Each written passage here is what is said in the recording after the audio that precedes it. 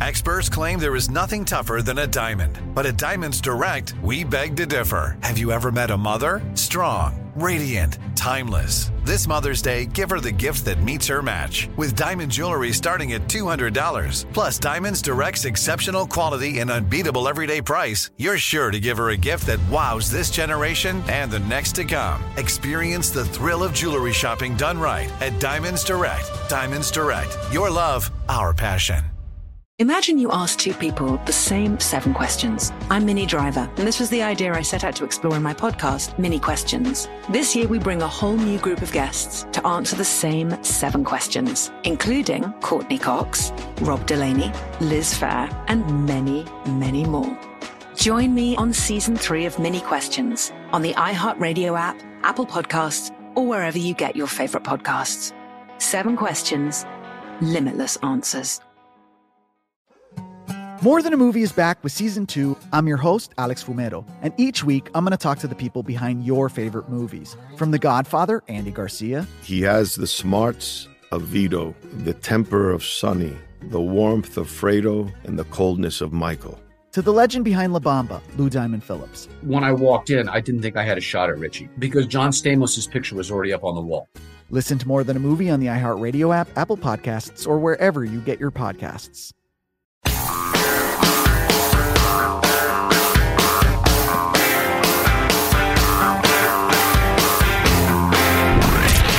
From the Abraham Lincoln Radio Studio at the George Washington Broadcast Center, Jack Armstrong and Joe Getty. The Armstrong and Getty Show. So later this hour, we're going to have on our friend Tim Sandifer, who started on this show as a caller many, many, many years ago, a guy we'd call Tim the Lawyer, who whenever we were needing legal help on a question, or he wanted to point out that we were incorrect about something, he would call in, as he especially on constitutional issues. Yeah, brilliant guy and a fan favorite over the years. So if you haven't heard Tim the Lawyer, stay tuned for him. What is he going to be talking about? The Supreme Court has signaled they are going to take another look at a precedent from the 80s, which is a somewhat obscure bit of administrative law, but it has had enormous historical impact. The famous Chevron decision that said more or less, hey, these administrative agencies, these unelected bureaucrats, they can do whatever they want. And they're going to take another look at that. So the giant, sprawling, out-of-control power of the federal government could conceivably be squeezed just a little bit. And we'll talk to Tim about that at the bottom of the hour. On the topic of the Supreme Court, one of the more troubling things that has happened in recent memory, and so many troubling things have happened, is America losing its confidence in the Supreme Court. That was the one institution that had been holding on to a majority of Americans believing, well, at least they're, not this other mess of crap that everything else is. These are people actually just trying to decide, and a majority of us will go with their decisions whether we like them or not. Well, that has gone away. The latest numbers, 62% of people say they have not very much or no confidence in the Supreme Court. According to the latest polling, that is driven by Democrats and most independents. But even among Republicans now, who had held that number up for a very long time, the support is now 39% with confidence. It would seem, looking at the numbers, that when decisions go against us, whether we're Democrats or Republicans, we think they're full of crap. They couldn't have just decided this, or at least in the modern era, they couldn't have decided this for good legal reasons. They just, they're in the pocket of whoever. Right. And the most recent, now Steve Inscape of NPR was tweeting about this, and of course he jumped to, in my mind, the complete wrong conclusion, or at least only half of the right conclusion, saying Republican confidence cratered around 2020 when the court didn't overturn the election Trump lost. Okay. What? I'm not sure that's exactly what happened. It looks to me like confidence in the court plummeted from 30 to 13% among Democrats when the Dobbs decision didn't go your way, the abortion decision. Right. So there. Steve Inskeep is an insufferable, smug lefty punk. But so Americans' confidence in the court, Republicans still hanging in there at about 40%, independents at 25%, and Democrats, it cratered after the Dobbs decision. Man, NPR had to really stretch to make this about Republicans lost confidence in the court because of Trump something or other. No, if you look at the chart, it's obvious what has happened here after the Dobbs decision and having the president of the United States tell the 82 million people that voted for him that we've got a radical, out-of-control Supreme Court, which is an unconscionable thing for the president to do. Yeah, Democratic support cratered. When for the first 50 years of my life, the court leaned unmistakably left, I don't remember the media saying they were illegitimate. Right. Because they were ideological. It's just so, well, it's two things. It's pathetic and just absolutely transparent dishonesty. But it's also, and this is the more troubling part, well, listen, if we trash the Supreme Court, it'll help us politically. We'll get more contributions, more votes, that sort of thing. So let's shake people's faith in the most important part of the judiciary for our momentary gain. But that's the 21st century for you. The more I think about this and look at it, the more it angers me that the morning guy on NPR decided to make this a story about how Republicans, mega Republicans, are so in love with Trump they lost confidence in the Supreme Court, when Republicans have 3 times the confidence in the Supreme Court as Democrats. Yeah, boy, is that odd. That's typical NPR logic, though. Really working hard to make this a story about Republicans don't believe in the court, when it's almost every Democrat lost support, belief in the court because they didn't like the way the ruling went. Well, and furthermore, as a guy who's into this stuff anyway and does it for a living, I don't really remember the Supreme Court doing a lot around the 2020 election thing. It was all in the Senate and the House. Yeah, Boy, I don't even know full of S. I don't even know what you would be talking about.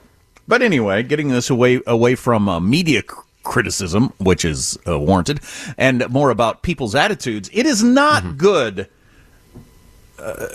Congress has, what's their support, like 8%. The current president's in the 30s. The Supreme Court being now at a number where, 62% have not much or no confidence in the Supreme Court.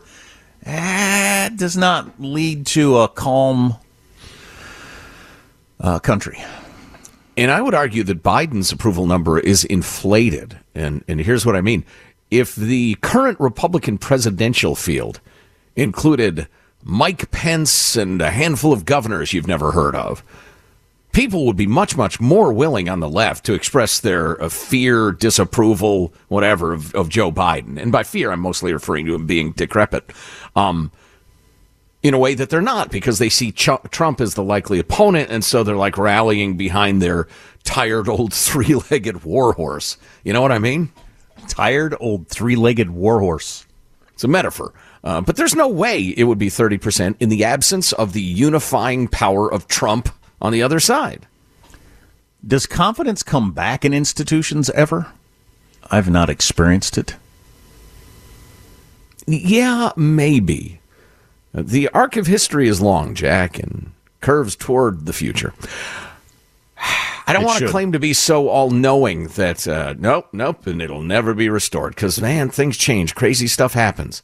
But I remember, in fact, several of our listeners have even sent us the link to the episode of the show /podcast right before the pandemic, where you were asking, is there anything that can bring us together again as a people? And I said, well, it's going to be a great war or a pandemic, and even a war might be polarizing, blah, blah, blah. So, yes, I think a pandemic would do it.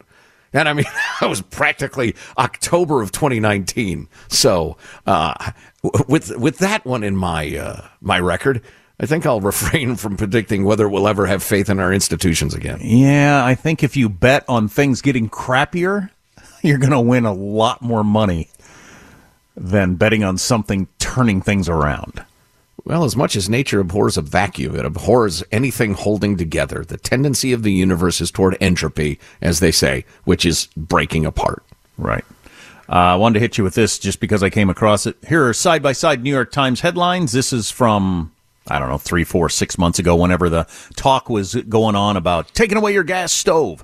Stupid Republicans. Oh, my God. Once again, fake news claiming the government's coming for their gas stoves. Ha, ha, ha. So it's a conspiracy theory. The New York Times headline was, "No one is coming for your gas stove anytime soon." And they explain blah, blah, blah, blah. The other headline from the weekend, New York to ban natural gas, including stoves in new buildings. Same newspaper. No one's coming for your gas stove. New York to ban gas stoves. Hilarious. It really is. Come down just a little bit. It really is kind of funny. Boy, the whole gas stove thing, there's no energy that's cleaner than natural gas. It's a miracle of power, of energy, and of cleanness. I wish it had a different word. There is no freaking health problem of using a gas stove in your house. Everybody's fine. If somebody had named it something other than gas, if like butane, they use the particular chemical or whatever. If they'd given it a name that didn't have gas in it. Butane is a bastard gas, Bobby. Because I think the average dolt just thinks gas in your car, oil, that, and doesn't differentiate with natural gas, which is much cleaner than all those other things. People have lost their minds. The idea that that's striking some sort of blow for anything. Where are you going to get the electricity to power those millions of new electric appliances, electric heat, etc.? Given current technology or even technology that's around the corner, nobody even asks or answers that very, very basic question. It's just, I don't know. Politics is so stupid now. And getting stupider, yeah. It's hard to even follow without it. You want to tear your hair out or keep a bottle of wild turkey under the counter. I don't know, here in the studio. I don't know. If the dramatics could come down just a little bit. Fair criticism. Would you like to hear the European beatboxing champion next segment? Sure. They have contests, huh? Oh, yeah. And I got to tell you, the people who can make like a drum kit sound with their body, they astound me. With their mouth or other parts? Oh, they incorporate their whole body, yeah. Flatulence? Pounding on their lungs, flatulence, all of it's permitted, yeah. Yeah. But it's got to be in tune, and that takes a lot of practice. Boy, that's one of those talents that I've never pined for, is the ability to make drum sounds with my body. Oh, I thought you meant like flatulence in tune. You got to play a lot of scales, you know? You got to get out there and woodshed it to get good at it. But we will have Tim on to talk about a very important Supreme Court case coming up a little bit later, which will further erode people's confidence in the court. Our text line is 415-295-KFTC. Armstrong and Getty. Imagine you ask two people the same exact set of 7 questions. I'm Minnie Driver, and this was the idea I set out to explore in my podcast, Mini Questions. This year, we bring a whole new group of guests to answer the same 7 questions, including actress and star of the mega-hit sitcom Friends, Courtney Cox. You can't go around it, so you just go through it. This is a roadblock. It's going to catch you down the road. Go through it. Deal with it. Comedian, writer, and star of the series Catastrophe, Rob Delaney. I shouldn't feel guilty about my son's death. He died of a brain tumor. It's part of what happens when your kid dies. Intellectually, you'll understand that it's not your fault, but you'll still feel guilty. Alt-rock icon, Liz Phair. That personal disaster wrote Guyville. So everything comes out of a dead end. And many, many more. Join me on Season 3 of Mini Questions on the iHeartRadio app, Apple Podcasts, or wherever you get your favorite podcasts. 7 questions, limitless answers. The Big Take from Bloomberg News brings you what's shaping the world's economies with the smartest and best-informed business reporters around the world. Western nations like the U.S. and Europe. Mexico will likely have its first female president. And then you have China. And help you understand what's happening, what it means, and why it matters. He'll get his yo-yos to Europe in time. But the longer this drags on, the more worry he's getting. They knew that they needed to do this as fast as they possibly could to get a drug on the market as fast as they could. I'm David Gura. I'm Sarah Holder. I'm Saleha Mohsen. We cover the stories behind what's moving money and markets.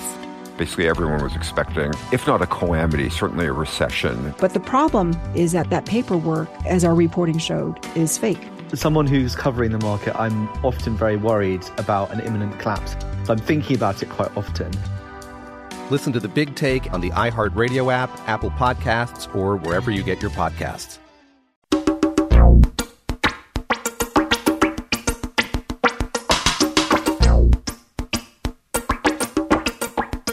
The Armstrong and Getty Show.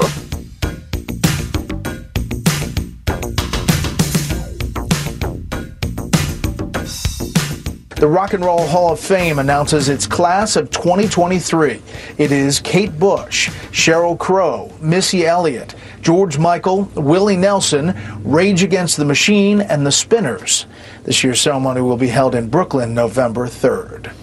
Okay, how do we feel about that list of Rock and Roll Hall of Fame candidates? Same as we feel about every list. It's stupid. The whole thing is stupid. Here's what you need to know. It's hard to rock and roll. Yes. Why is Willie Nelson okay now? But I mean, he turned 90 over the weekend. That big concert in Hollywood, at the Hollywood Bowl. He now at age 90 is, but not when he was 85 or 80 or 78 or 67. Well, and let me just express it for some of you. Missy Elliott in the Rock and Roll Hall of Fame. Wow, the Spinners and Rage Against the Machine. I'd love to see that show, you know, Kate Bush, who's Kate Bush, that sort of thing. All right, here's what you need to know. And the Rock and Roll Hall of Fame did a really good job of, like, convincing everybody it was something there for a cup of coffee. It's a fairly interesting tourist attraction in Cleveland, Ohio. That's all it is. That's all it is. And they've managed to get a great deal of hype. They have Brett Baer doing a promo for their tourist attraction in Cleveland, Ohio, which is very clever. But they have voting from fans of who ought to get in, and it's millions and millions of votes. And number 1 got in, George Michael. But numbers 2 through 5 did not.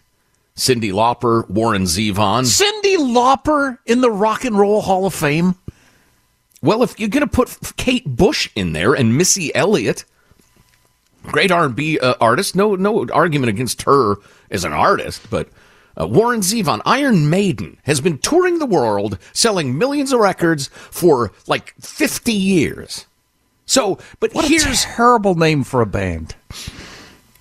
Well, come on, I mean, it's like bitching about the Rolling Stones at this point, Jack. They've been huge. You're just not a metal guy, so you wouldn't get it, man. But just the name for it. It's a torture device. They open for the electric chair and the guillotine. Right, exactly. So you could go through this list and gripe about blah, blah, blah. It's a bunch of pretentious critics who are in charge of admitting groups into a somewhat interesting tourist attraction in Cleveland, Ohio. And those concerts that they have, where the bands perform, the reunited, blah, blah, blah. They each get like 2 tickets, and then they have to buy the rest at $5,000 each. And often they're forced to perform with band members they haven't played with in 30 years and hated. You know, it's just, the whole thing is not nearly as cool as they try to make it seem. Oh, jeez. And the R&R HOF makes tons of money off those shows, and the artists make nothing. So, anyway. Speaking of music, and we are going to be getting on to heavy, serious, newsy topics of substance, including an upcoming Supreme Court case that could change the face of the American government, with Tim Sandifer from Goldwater Foundation in a moment. But first, because we're such big fans of beatboxing around here, the European beatboxing champion.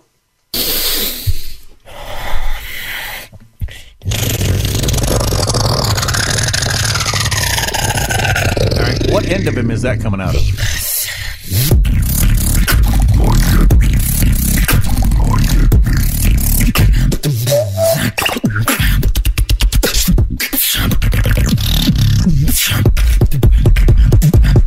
Demuth, where are you?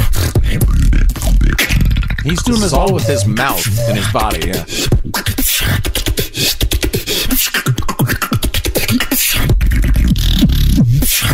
He's not doing all that with his mouth. Yeah, he is.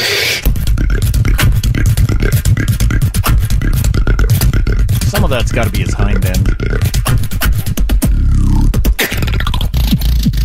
That sound right there. Or his ears, doing that thing where you like plug your nose and sneeze. Yeah, wow. Now, while that was more obnoxious than musical, Holy cow. Yeah. I mean, the way that he was making all those weird digital effects that... Yeah. I mean, they're not easy to make with a synthesizer. And he was doing it with his mouth and his throat and all. That's crazy. Congratulations to him. Maybe someday he'll be in the Rock and Roll Hall of Fame with Cyndi Lauper. And Missy Elliott. And the Spinners. Robert Kennedy Jr. out with a tweet today that will up the conversation, I think. He is polling at 20% among Democrats, which is really high for challenging a sitting president in their own party. The history is people that get that high, the guy at the top of the ticket does not win. That has happened multiple times in the modern era, but we'll talk more about that later. You know, speaking of first-termers challenged in primaries and that sort of thing, Jimmy Carter, the most rock and roll of presidents. I was reminded of that the other day. He's friends with the Allman Brothers and various rock and roll bands. People smoking pot on the White House roof. Yeah, he was super into the rock and roll. Did not know that. A fantastic conversation coming up with Tim the lawyer about a very important Supreme Court case that I've forgotten what it means and I need to memorize because it comes up in the news all the time. If you miss an hour of this show, grab the podcast, Armstrong and Getty On Demand. Armstrong and Getty. Imagine you ask two people the same exact set of 7 questions. I'm Minnie Driver, and this was the idea I set out to explore in my podcast, Mini Questions. This year, we bring a whole new group of guests to answer the same 7 questions, including actress and star of the mega-hit sitcom Friends, Courtney Cox. You can't go around it, so you just go through it. This is a roadblock. It's going to catch you down the road. Go through it. Deal with it. Comedian, writer, and star of the series Catastrophe, Rob Delaney. I shouldn't feel guilty about my son's death. He died of a brain tumor. It's part of what happens when your kid dies. Intellectually, you'll understand that it's not your fault, but you'll still feel guilty. Alt-rock icon, Liz Phair.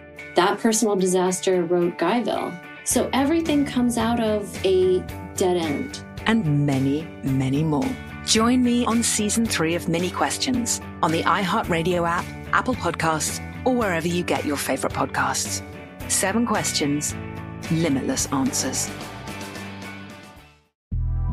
The Big Take from Bloomberg News brings you what's shaping the world's economies with the smartest and best-informed business reporters around the world. Western nations like the U.S. and Europe. Mexico will likely have its first female president. And then you have China. And help you understand what's happening, what it means, and why it matters. He'll get his yo-yos to Europe in time. But the longer this drags on, the more worry he's getting. They knew that they needed to do this as fast as they possibly could to get a drug on the market as fast as they could. I'm David Gura. I'm Sarah Holder. I'm Saleha Mohsen. We cover the stories behind what's moving money and markets. Basically, everyone was expecting, if not a calamity, certainly a recession. But the problem is that paperwork, as our reporting showed, is fake. As someone who's covering the market, I'm often very worried about an imminent collapse. So I'm thinking about it quite often. Listen to The Big Take on the iHeartRadio app, Apple Podcasts, or wherever you get your podcasts.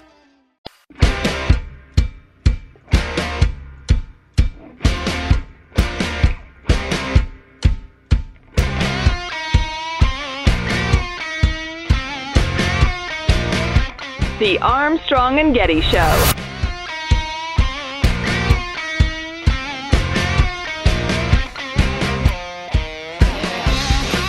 We are joined by good friend of the show, Tim the lawyer Sandefur, Vice President for Litigation at the Goldwater Institute, to discuss a very important Supreme Court case that is coming down the line. Tim Sandefur, how are you, sir?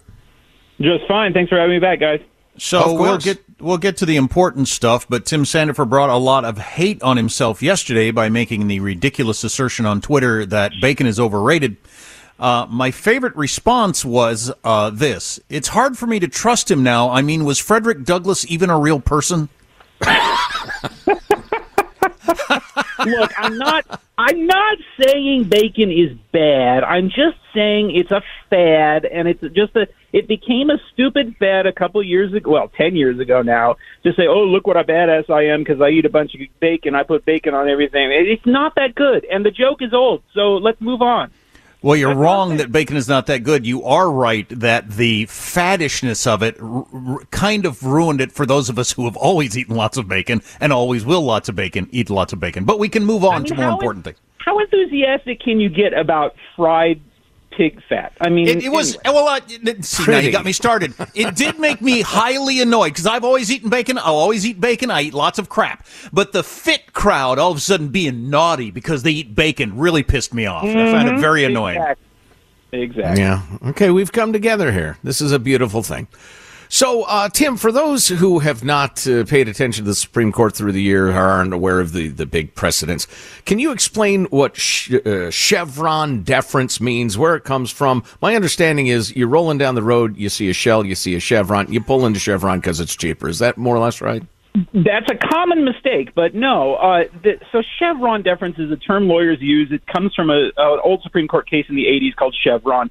And what it is it's the rule that when an administrative agency, some regulatory bureaucracy like, the EPA or something, when they interpret a federal law, they're going to interpret it as saying something, typically something that gives them a lot of power.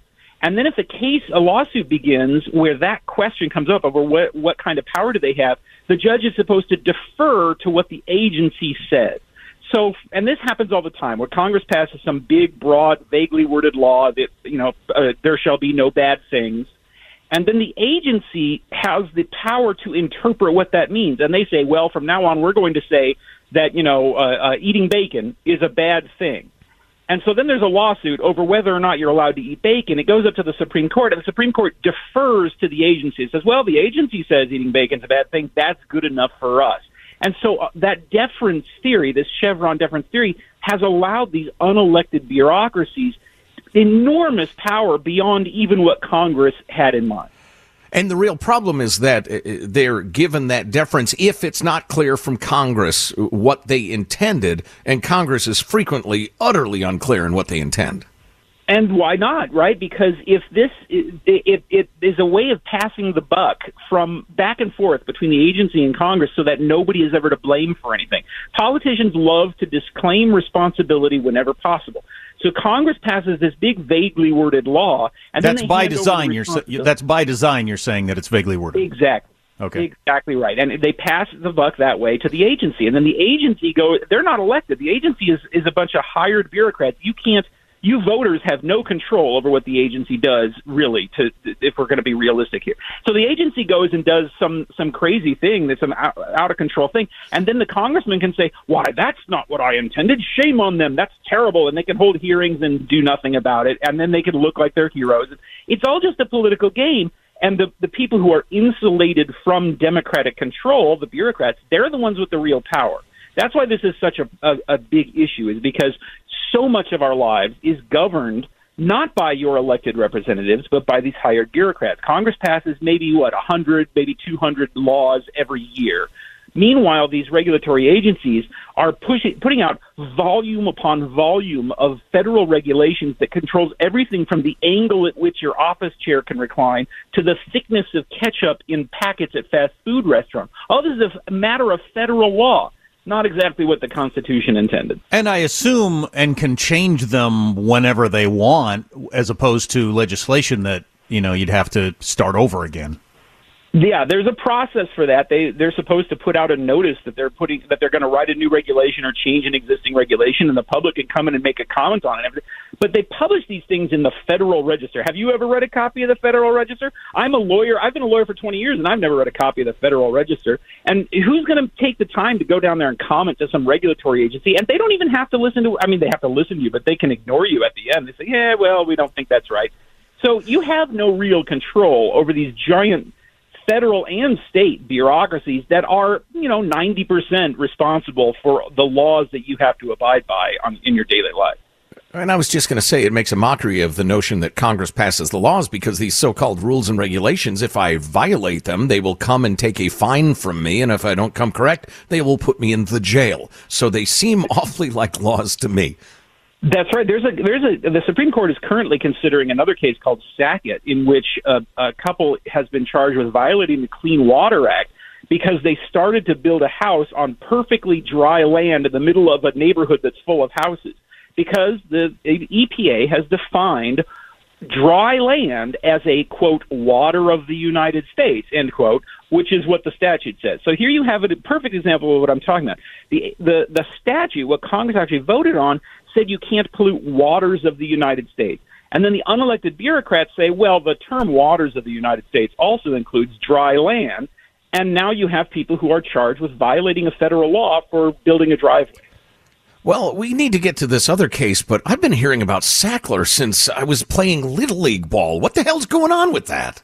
This case has been going on for 10 or 15 years now. It went up to the Supreme Court one time already, and now it's back again because these things take forever and bankrupt people. Of course, the bureaucrats, they're paid for by tax dollars, so they have all the time and all the money in the world. But ordinary property owners, ordinary citizens, have no real chance to challenge these things in most cases. So I understand the Supreme Court has danced close to the edge of dealing with Chevron before a number of times and then kind of stepped back from the brink.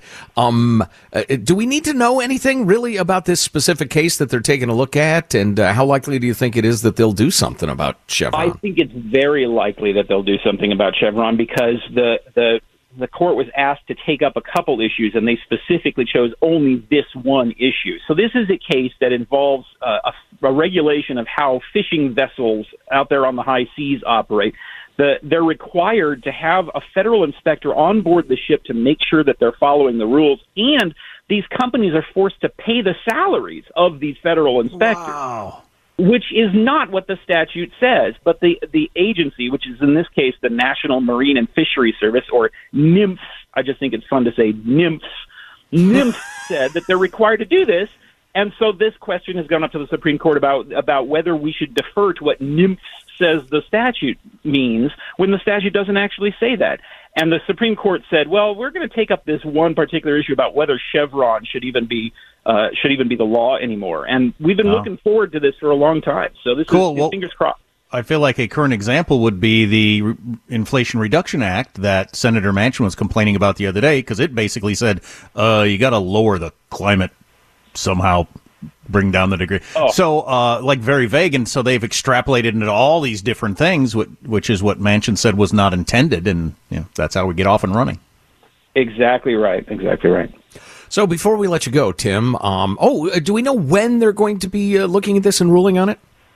Oh, it'll probably be a year from now. They just granted review of this case, and they're almost at the end of their term. Their term ends at the end of June. So then there'll be briefing during the autumn, and then argument probably in October or so. So we're talking about a decision probably very late this year or early next year. Bacon is very much like, and I've had this experience many times, where I've got a band that I'm into, freaking love. Then it catches on and everybody else is into it. And the band isn't any worse than it was before, but it's taken all the fun out of it now that all these people have jumped on and started liking it. Yeah, newcomer bacon fakers. Yes, exactly. Yeah, exactly. Bacon bandwagon jumpers. So before we let you go, Tim, are there any exciting cases you're working on there at the Goldwater Institute we ought to know about? We're constantly working on fascinating cases. The biggest one that's going on right now is this case involving the homelessness in Phoenix. The city created this giant homeless encampment of over 1,000 people living on the streets of downtown Phoenix because the city chose to create this thing and move people there and then refused to enforce the law in this area. A state judge has now ordered the city to take steps to clean up this area by the end of June. And the city has tried to appeal that decision, and the judge almost immediately refused to stay his earlier order and said, the reason I issued this order is because you weren't taking any action, so I'm not going to let you to get out of my order. You have to start following the law. It was nice to see that happen, and we'll see what the city does now. Like I said, they love to get rid of responsibility and say their hands are tied, so they're looking for any excuse to get out from having to actually enforce the law. Boy, and it's just such a great illustration of how far down the road we are to Crazyville that the city of Phoenix is saying, no, we don't want to enforce the law. Don't make us enforce the law. Just crazy. Tim Sandefur's Vice President for Litigation at the Goldwater Institute, excuse me, author of a number of fabulous books, including Frederick Douglass' Self-Made Man, which was the reference earlier, and Freedom's Furies. how Isabel Patterson, Rose Wilder Lane, and Ayn Rand found liberty in the age of darkness. It's spelled correctly in the book, just not when I say it. And I will tell you this. It is an amazing, even if you don't care about those three women and what they did and why they did it, it is an amazing document of the 20th century fight between liberty and totalitarianism, and it's just great. So anyway, Tim, thanks for the time. Thank you, guys. Great to talk to you. How about that 80 to 90% of the laws that you butt up against every day are these regulations. They get thrown into a broad law passed by legislators. I'm just a bill. Yeah, I'm only... Shut up! You're nothing. I'm actually a bill that's going to create like 50,000 new laws through the years, and nobody's going to vote on them. We were talking about things getting better or worse, and can they ever get better earlier? And I'm a pessimist on that. But one thing I do think that can get better, they're going to be forced into it. But I think in my lifetime, assuming I don't drop dead today, Congress is going to come back to being what Congress is supposed to be at some point. Like, they're going to declare war. They're going to write legislation. Congress is supposed to be the most powerful branch. They can remove presidents. They can remove Supreme Court justices. Other people can't remove them. They're more powerful. But they've decided to abdicate their power and tweet about things and let other people deal with it. Executive orders with the president and that the Supreme Court work out what's legal and not when they pass unconstitutional laws. Yeah, with great power comes great responsibility, and they'd rather not be bothered. So, well, I feel like we all learned something here. And about a year from now, the Supreme Court is going to take this case up, if I remember that it's happening. Right. I'll remind you.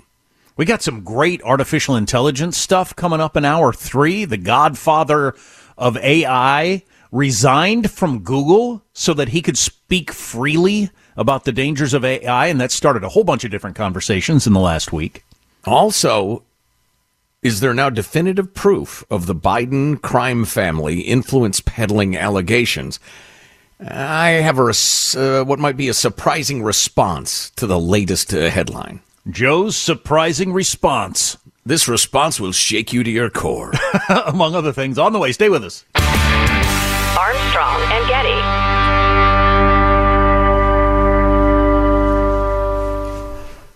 Imagine you ask two people the same exact set of 7 questions. I'm Minnie Driver, and this was the idea I set out to explore in my podcast, Mini Questions. This year, we bring a whole new group of guests to answer the same 7 questions, including actress and star of the mega-hit sitcom Friends, Courtney Cox. You can't go around it, so you just go through it. This is a roadblock. It's going to catch you down the road. Go through it. Deal with it. Comedian, writer, and star of the series Catastrophe, Rob Delaney. I shouldn't feel guilty about my son's death. He died of a brain tumor. It's part of what happens when your kid dies. Intellectually, you'll understand that it's not your fault, but you'll still feel guilty. Alt-rock icon, Liz Phair. That personal disaster wrote Guyville. So everything comes out of a dead end. And many, many more. Join me on Season 3 of Mini Questions on the iHeartRadio app, Apple Podcasts, or wherever you get your favorite podcasts. 7 questions, limitless answers. The Big Take from Bloomberg News brings you what's shaping the world's economies with the smartest and best-informed business reporters around the world. Western nations like the U.S. and Europe. Mexico will likely have its first female president. And then you have China. And help you understand what's happening, what it means, and why it matters. He'll get his yo-yos to Europe in time. But the longer this drags on, the more worry he's getting. They knew that they needed to do this as fast as they possibly could to get a drug on the market as fast as they could. I'm David Gura. I'm Sarah Holder. I'm Saleha Mohsen. We cover the stories behind what's moving money and markets. Basically, everyone was expecting, if not a calamity, certainly a recession. But the problem is that paperwork, as our reporting showed, is fake. As someone who's covering the market, I'm often very worried about an imminent collapse. So I'm thinking about it quite often. Listen to The Big Take on the iHeartRadio app, Apple Podcasts, or wherever you get your podcasts.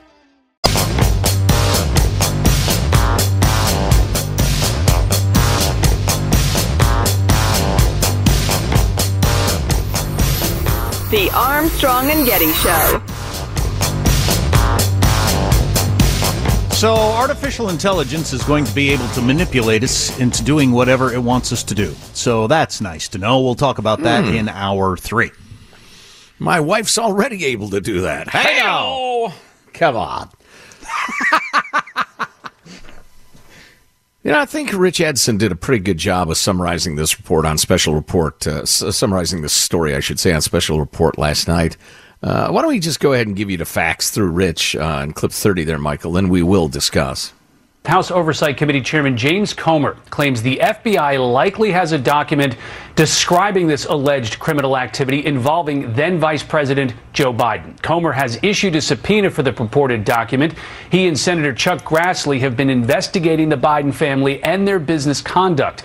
They sent a letter this afternoon to Attorney General Merrick Garland and FBI Director Chris Wray claiming, quote, a highly credible whistleblower maintains the Justice Department and FBI likely have a form that, quote, describes an alleged criminal scheme involving then Vice President Biden and a foreign national relating to the exchange of money for policy decisions. It's been alleged that the document includes a precise description of how the alleged criminal scheme was employed, as well as its purpose. So this is almost exactly what I've been saying I believe happened. That Biden, whose portfolio included Ukraine and China, and a couple other places, which happened to be the places where his son made enormous amounts of money through mysterious consulting contracts. It walks like a duck, quacks like a duck, flaps its wings like a duck, and says, hey, I'm a duck. On the other hand, there's been no direct proof. So you got Comer and Chuck Grassley, who's the Senate, what is he, the Judiciary Committee chair? Or he's the senior member anyway. I don't think he's the chair anymore, but saying we have a DOJ whistleblower who can tell you the FBI possesses a file describing this criminal scheme specifically and in detail. Well, now, Chuck Grassley was at Ford's Theater that fateful night. There's that. As a guy who believes that this sort of thing did happen, and that's how the Biden family got so freaking rich, I will tell you this. If you got that file or that whistleblower, when they're ready to come out, tell me about it. This is a little Adam Schiff-y. You remember the IRS whistleblower thing? Where's that dude? His lawyer was making the rounds. They were getting all the ducks in a row so he could be an official whistleblower. Where is he? Now, maybe the answer is this stuff takes time and it'll be at least a month until the paperwork's done, blah, blah, blah. Well, then tell us that. Right. Yeah, I agree. That was my first reaction, too, that it was, I didn't have Adam Schiff in mind, but that sort of thing. Yeah. Well, that was his whole deal. The FBI has come across a document that spells the beginning of the end of the Trump administration. The whistleblower is prepared to testify that Melania machine-gunned the Pope and that there's a fake Pope in office. All right. When that stuff's ready to come out, show it to me. Otherwise, stop bothering me. And I think this stuff is probably true, but I don't know. I'm just tired of this. Joey, what's the big deal? Yeah, there's got to be we have to get away from this leaked or hinting at by Congress people stuff about coming indictments and all that. That's just, we got to get away from that. Drop the hammer if you have the hammer to drop. Otherwise, shut up about it. And in the same way that, like, Westerns are super popular on TV for a while, and then it's spy shows, then it's detective shows, and police procedure. Hospital shows. Hospital shows, like glorified soap operas, like Succession, which I keep hearing is great, and I haven't watched it yet, but I will. I think politics by investigation is super hot now. Gets clicks, gets headlines, gets contributions, just gets attention, so... Boy, that could last a long time. If there's investigating to be done, investigate. And then when your investigation's done and you have the result, tell me. So you think, your guess is, because I'm not there for whatever reason. It might just be because I'm a trusting... Naive sap. Look, yes. I was going to go with those words, yeah. Trusting, small-town, Midwest, naive guy who just doesn't run up against many people that were like this.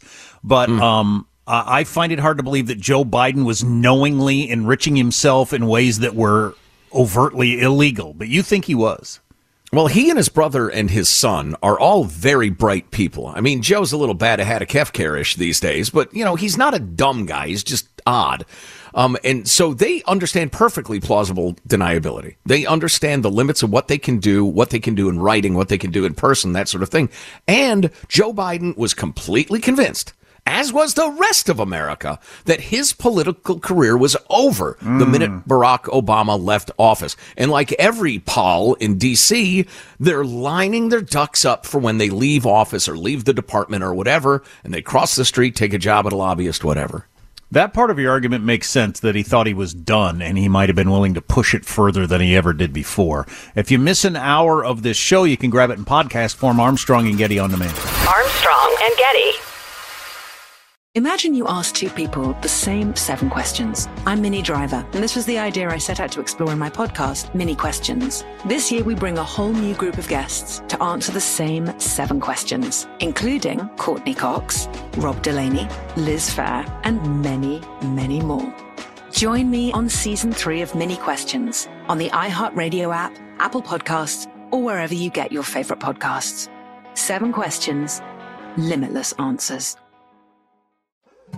More Than a Movie is back with Season 2. I'm your host, Alex Fumero, and each week I'm going to talk to the people behind your favorite movies. From The Godfather, Andy Garcia. He has the smarts of Vito, the temper of Sonny, the warmth of Fredo, and the coldness of Michael. To the legend behind La Bamba, Lou Diamond Phillips. When I walked in, I didn't think I had a shot at Richie because John Stamos' picture was already up on the wall. Listen to More Than a Movie on the iHeartRadio app, Apple Podcasts, or wherever you get your podcasts. The Big Take from Bloomberg News brings you what's shaping the world's economies with the smartest and best-informed business reporters around the world. We cover the stories behind what's moving money and markets, and help you understand what's happening, what it means, and why it matters every afternoon. I'm Sarah Holder. I'm Saleha Mohsin. And I'm David Gura. Listen to The Big Take on the iHeartRadio app, Apple Podcasts, or wherever you get your podcasts.